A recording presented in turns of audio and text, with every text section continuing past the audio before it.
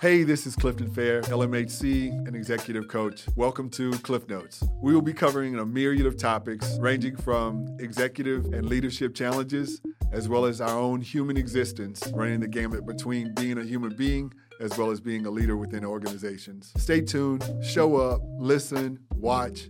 We want to make sure that you capture everything that we provide on this show because it's going to help make you better. Hey, thank you so much for tuning in to another episode of Cliff Notes. This is Clifton Fair, and today we have a special guest with us, Mr. Lorenzo Robertson. Lorenzo is currently operating as the founder and president. Executive director. We just went over this, didn't we? And executive director of Ujima Men's Collective, based in Fort Lauderdale, Florida. Lorenzo has given us his time today in order to actually show up and talk about some of the initiatives that he has going on, and also share with us a little bit more about himself. I'd like for you all to welcome Mr. Lorenzo Robertson. Thank you so much for having me today. Thank you for being here. Really appreciate you. Lorenzo, I want to say this, and this is for the viewing audience as well as you. From the first time that I met you, one of the things that really struck me was your demeanor, your body of work, and your commitment to the growth for the community. Oh, thank you. Thank you so much. You're very welcome. You're very welcome, Mr. Modest. What actually brought you to the forefront of wanting to help the community in such a large way with the collective? Well, I think a lot of things started when a lot of people say, when I was in high school this happened, but I was in high school and I wrote this list of things that I wanted to do, and starting an organization that was dedicated to uplifting and educating the community about people, that was on my list. And so when I initially started doing something like this, I was working at a high school when I lived in Orlando, and we did an organization called the Onyx Society, which was Outstanding Negroes Yearning for Excellence. So it was for the students. It was a student initiative, and we won our first year. We did so many events. We took the kids on a trip. So that was my catalyst in terms of really trying to do things to give back to the community, but also trying to uplift our community as well. I'm kind of spazzing out because I'm thinking most high school students are really just trying to figure out how to get through school. Well, I was too, but it was I knew that if you want to do things in your life, you have to kind of write it down somewhere. I was a church kid, so therefore it's write it and make it plain, all those types of things. So I did that. I wrote my list, and everything on that list I pretty much accomplished. The only thing I didn't, because I was in a robe or something, so I didn't know it was a preacher's robe or a judge's robe, one of those. But I knew that's the only thing that has not happened, and which is fine. But everything else on that list, starting organizations, meeting people, traveling, all that type of stuff, I've done all the things that I put on that list, and now I'm thinking you need a new list because I need to do other things that I want to accomplish as well. The amazing part, and I kind of have some additional insight, unlike maybe some of the viewing audience, on who you were raised by, right? I met your mother, and I know how very present she is in your life, and I'm wondering if that's been instrumental in you developing into the man you've become. Yeah, I think that had a lot to do with my parents. My mom and my dad, they both were very involved in our church and other community activities, so they were very engaged in community events, activities, so I knew and understood that, and that was a part of my upbringing in terms of being a part of different groups. And I'm in our church. I was involved I was on the usher board. I was the president of the choir. So I was involved and engaged in those types of things. And then they also encouraged us to go do those types of things in school. So I was a part of student body. When I was in school, I was on many different groups. I was on the tennis team, the track team. So I did those type of activities in school. I was on the newspaper staff. So I did a lot of those types of things when I was in high school. And with the encouragement of my family, they were always very supportive of things that I tried to do. I would say, I want to do whatever. They were like, okay, we can try that, because they were never discouraging about any things that we tried to do, me and my siblings. The awesome part about everything that you just ran through, in my head still spinning, trying to keep up with each thing you've identified. But you have given yourself an opportunity to really experience a lot, starting from childhood. Mm-hmm. Now, when you spoke about your mom and your dad being super supportive, though, of you experiencing all those things, how long did you really have your dad, through your life? When did he pass? Oh, my dad's not dead. Oh, thank you for that. I was like, I really haven't seen him, so I'm thinking, okay, Well, something no, happened. my parents are divorced, so therefore they're divorced. So he's still around. I'm still involved. I'm still engaged. That type of stuff. Our relationship is not as cohesive as it was years ago, but he's still around. He's still alive and everything. He was very involved until I went up.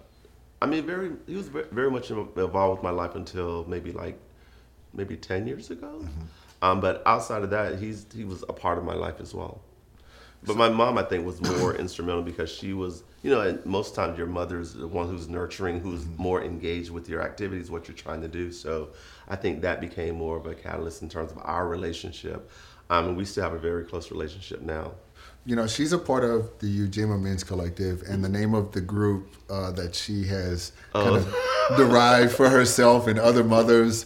What's the name of that group? The Mahogany Girls. The Mahogany Girls, yes. And they are spicy as hell. I tell you what, they will let you know this is where I fit in. Right, exactly. Now, my mom and her friends, they've supported my conferences for many years. They traveled when we did it in Tampa, did in other areas of the state. They would always come, and they were very supportive. They would either be at the registration table, or they monitor the rooms, or they just are there to participate in the different workshops. But I've been very blessed to have that type of support in terms of being a Black same-gender loving man and having people to still support my activities, my initiatives, and the things I was interested in doing, and not having that separation, because some people have experienced that when they say, "Oh, Mom, I'm gay," and they're like, oh, "I no longer have a son." Oh my God! Right, So I did not experience. I did not experience that. So I was very blessed to have both my parents very understanding and accepting of my sexual orientation. So I can't really ask for more in terms of that. Not only my mom and my dad, but also my siblings as well. For you, that's once again a great opportunity for people or men who have really struggled through their coming out process to be able to look to you for that support, and also the modeling that could happen for them with maybe some of their chosen family going forward. So thank you to Mom and to Dad for that. But we spoke about the Mahogany Girls, and I don't think people really understand what we're talking about as it relates to the place that they have within Ujima Men's Collective. Yeah, what has happened is that my mom and her girlfriend, they're all my aunties, so they all come to our events, but they're there also, and they're very supportive of the other men who may be there, who may not have those relationships with their mothers, so therefore they can be that surrogate in terms of being that mother figure for them, and at the conference, at least they'll see them once or twice whenever they come to the event. And I think that was very critical, and it was very important to me to try to get my mom involved.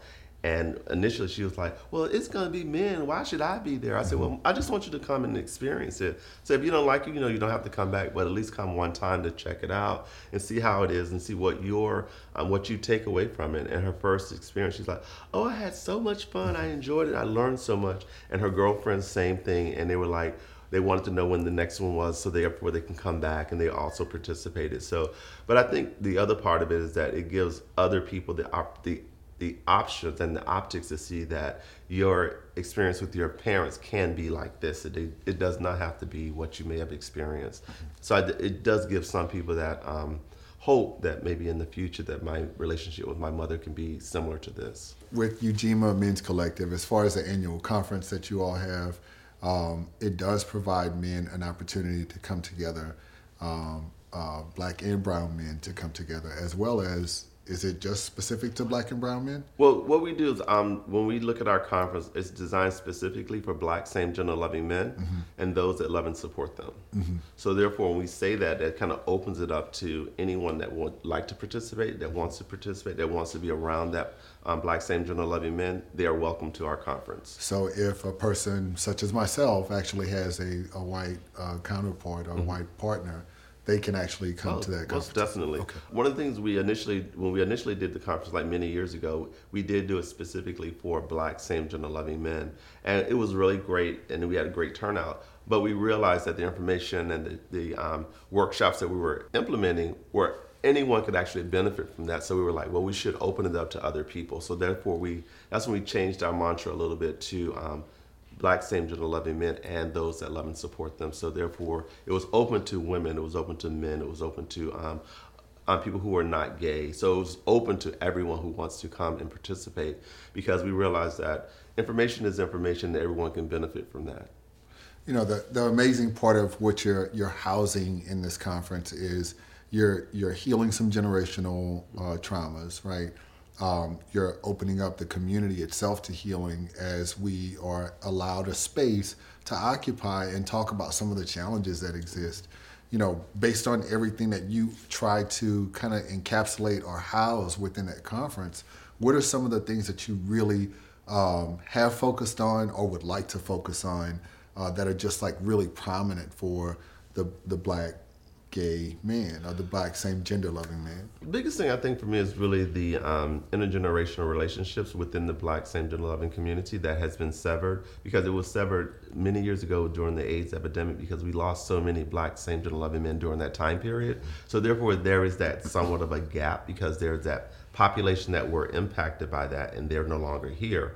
But there's also new generations of younger men who are growing, and they're not necessarily able to reach back to those men who are older, because sometimes the relationships are very transactional sometimes. So it's not about me nurturing you as my protege or anything like that. It's about me having sex with you. Okay. And so therefore becomes, how do we actually bridge that type of relationship? Because we do have our program called the Protege Project, and it's really about having those mentors. It's a reciprocal type mentoring program, whereas we pair older Black same gender loving men with younger Black same gender loving men. So therefore we can kind of build those intergenerational relationships.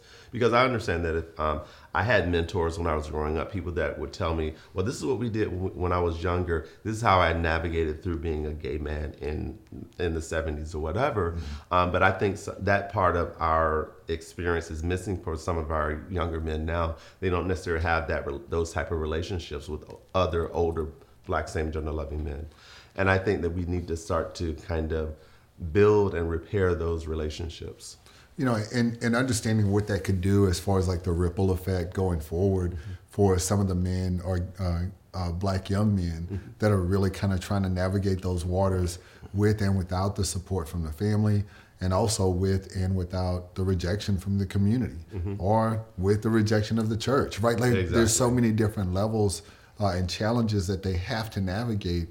And us as older gentlemen, mm-hmm. As older Black men, we get the opportunity to actually show up for those kids, those same kids we once were. Right, exactly. And I think that's the biggest thing, that we are there and we are saying, I'm here to support you. I'm mm-hmm. here to help you navigate the terrain that I've already gone through. I can give you my experiences. This is how I navigated certain areas. This is how I dealt with certain issues. I'm giving them the option in terms of, I can hear what you're saying and I maybe can take that and glean from it, or I could just say, well, that's not going to work for me. But then helping them to navigate and find out other ways of how they actually navigate through the challenges that they're going to ultimately go through. And that could deal with dating, the discrimination that they may encounter. It also may impact in terms of being a fetish for older white men. I mean, all those things are impacted or included in that as well, because those are things that these young men are ultimately going to experience sometimes. You know, having an older Black gay brother was probably the closest thing I actually had to a mentor. Mm-hmm. But he was still struggling through his own respective challenges, you know, HIV, being ostracized by the family and the church. And I'm in knowing what you have afforded Black men, both older and younger, within the community, I truly applaud you. Thank you very much. You know, if somebody wanted to get involved and participate as a mentor or even a protege, what would they do? They can just contact us. They can go to our website. It's ujimamen.net. All the information is there. It gives you information about what the Protege Project is. Also has applications on there where you can apply to be a mentor or you can apply to be a protege. And it gives you the details about what we try to do. Most of them, we want to have the relationships where they meet at least once a month. We want them to be weekly, but at least once a month face to face. And the other ones could be via Zoom or just a phone call, but at least having that once a month contact with their protege or their mentor to really kind of have those conversations in terms of, this is when I want to go back to school, or this is the career path I'm looking for, and how they can actually give them some insight in terms of, well, these are the things that you may want to do. And these are places you may want to try and find more information. And also, the younger men, they may be able to impart, especially around social media, those types of areas. A lot of older men, they want to do social media, but they may have some challenges, and that may be an opportunity to be that reciprocal mentoring. So therefore, the younger gentlemen, they're mentoring the older men about how they can do certain things in terms of social media, or it could be dealing with technology, those type of areas as well. They can find a way to actually get back. That adds value to that relationship Exactly. in both areas. Very cool. Yeah. You know, with all the work that you're doing, first, all the work that was done for you by your support, you know, your mom and dad really showing up for you, and now I see the rest of your aunties as well, right? And you being such a large presence as a teenager, a young man, growing into the man that you've become today, seeing how you've just been a vessel of good for the community. The thing that comes to mind as a question is, what do you do in order to keep that channel open and not have it tighten or tense up with all these many things that you're doing for the community? Well, I mean, you have to have that work-life balance. So therefore, I try to do things that are just specifically for me. Like some weekends, I don't do anything. I stay home. I lay on the sofa. Our dog is playing around, that type of stuff. And I don't do any work. So I do that type of stuff. And I used to write because I have a book of poetry. I wrote a novel, that type of stuff. I used to write. But then when I was doing that, I also felt as though that was almost like work because it's like you gotta produce. I have to produce and I have to make sure. So that became like, I still want to do that more. And that's kind of therapeutic and it's kind of cathartic a lot of times, but it's really, I just need those times where I'm not doing anything, and I do that sometimes. And other times I just kind of listen to music, drive, I go to church, those types of things. So those are the type of things I do for myself, so therefore I can keep my work-life balance in a more cohesive way, so it's not like I'm always working, and then I get burned out on it and don't want to do it anymore. As you're talking about that work-life balance, I understand that, you know, you do have a husband or a partner, you know, and how long have y'all been together? We've been together for 10 years. We've been married for 8. Congratulations. Thank you. A true testament to what's possible for all of those who are hopeful, right?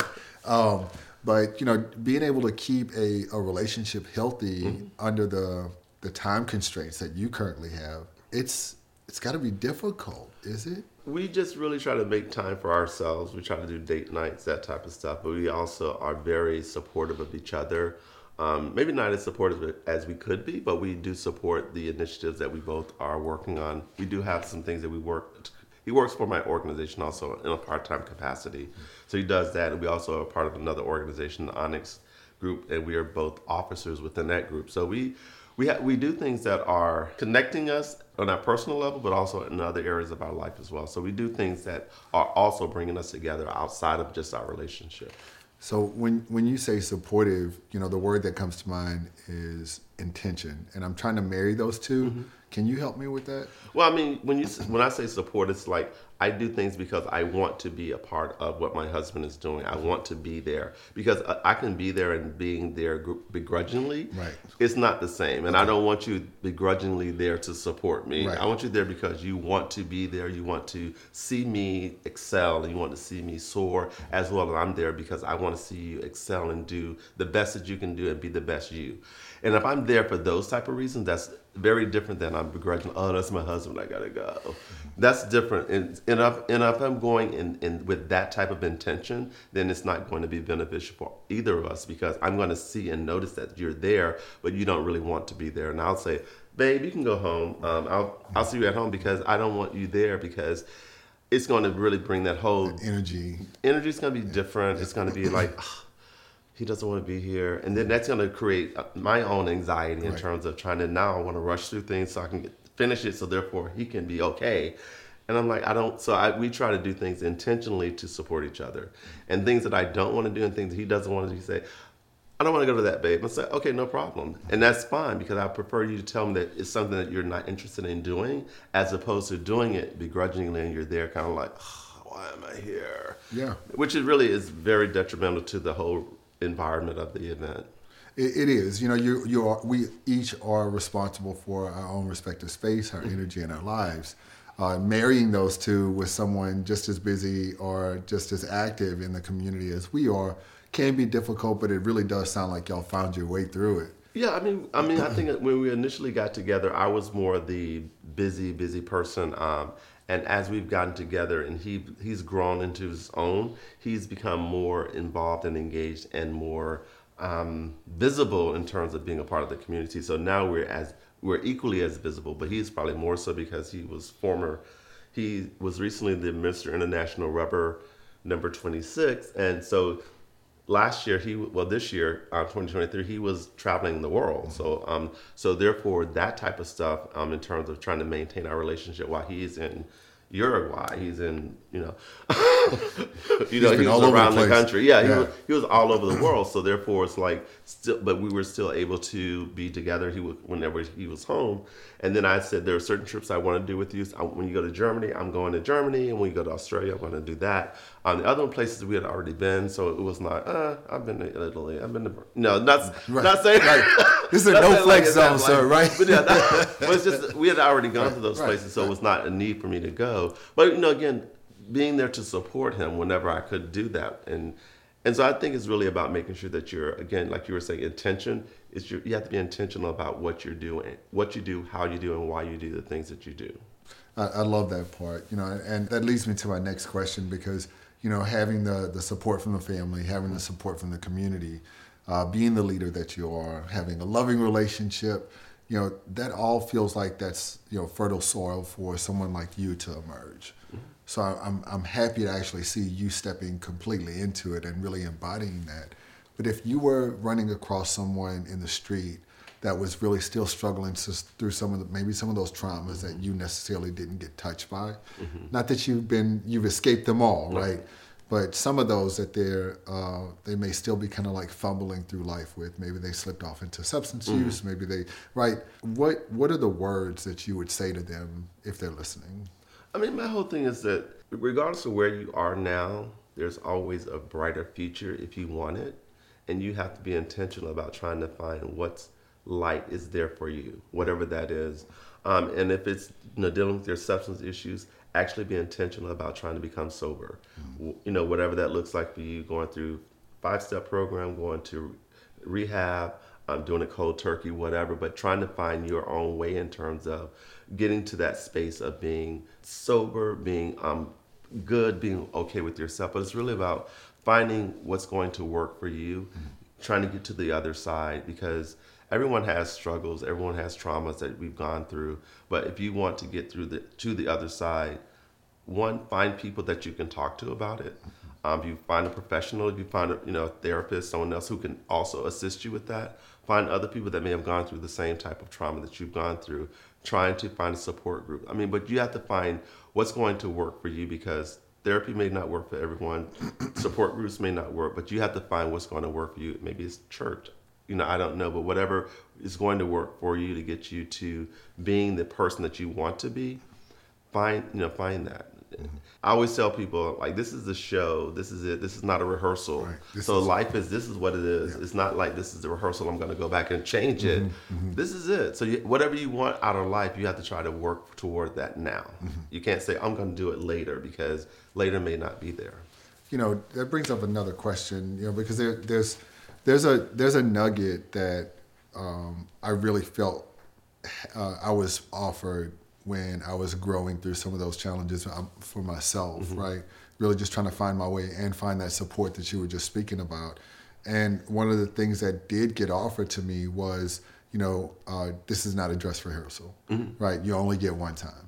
Is there something that you were able to kind of pull from or derive for yourself when you went through just like a tough time, whether it was, coming out to your parents or maybe stepping into your own, and owning the responsibility of starting Ujima Men's Collective? No, I think the most challenging thing I had, and for me, and I don't want to sound callous or anything, but it was just when I was diagnosed with HIV, I had like 11 T cells, so it was like I was diagnosed with AIDS and not HIV. And when my doctor told me that, my thing was like, okay, this is something else I have to deal with. And that was my attitude toward it. It wasn't like I'm going to die next week. I didn't have that type of attitude. I've always had the attitude and the mindset that God has whatever he has for me. And if he wants to take me now, that's fine. If he wants to take me 5 years, 10, whatever, that is fine. But I was in the mindset that I am not going to allow HIV to alter and change how I want to, or change the trajectory of my life as I want it to be. I'm going to still work toward those goals, whatever they are. And HIV is not going to hinder or get in the way of that. And so that was kind of my attitude. When he told me, I was like, okay, this is something else I have to deal with. And I just moved on from that. Really being able to hold on to those successes that you've been able to amass up to that point, and being able to, hold on tight to those resources or tools that you gain in order to reach that new moment and take it on just as well as you did the rest of it. Yeah. I don't know. I think I'm just growing up in a small rural town. And, some people say, oh, Lorenzo, everything just comes easy for you. And it doesn't. It may appear to other people that it does, but it really doesn't, because I have to really work toward getting those goals. I have to really push myself sometimes to really get off the couch to do stuff, because otherwise I would just lay on the couch. And right. If things came easy for me, I'd be on the couch now. I wouldn't be here. Right. But you just have to really kind of find whatever your niche is and say, these are the things that I want to do with my life, and I have to move in those directions to try to accomplish it. There's usually one last nugget that we ask for on this show, and that would be for you to be able to offer up to maybe the listening and viewing audience that one last piece that you feel you maybe didn't get a chance to speak about today on the show. When you think about your life, the very best thing that you can do is to get very good at being and loving and understanding yourself. Mm-hmm. Because no one else can do that for you. Right. Mm-hmm. And you bring each and every part of you to every experience you have. Yeah. Lorenzo, I really want to say, I say thank you for being a part of the show today. Well, thank you for having me. I appreciate it. Absolutely, sir. Absolutely. And there you have it. This is a podcast with Clifton Fair, and this has been Cliff Notes. You have just witnessed Mr. Lorenzo Robertson, I always say that, right? Mr. Lorenzo Robertson from Ujima Men's Collective speaking to us today from the heart to you.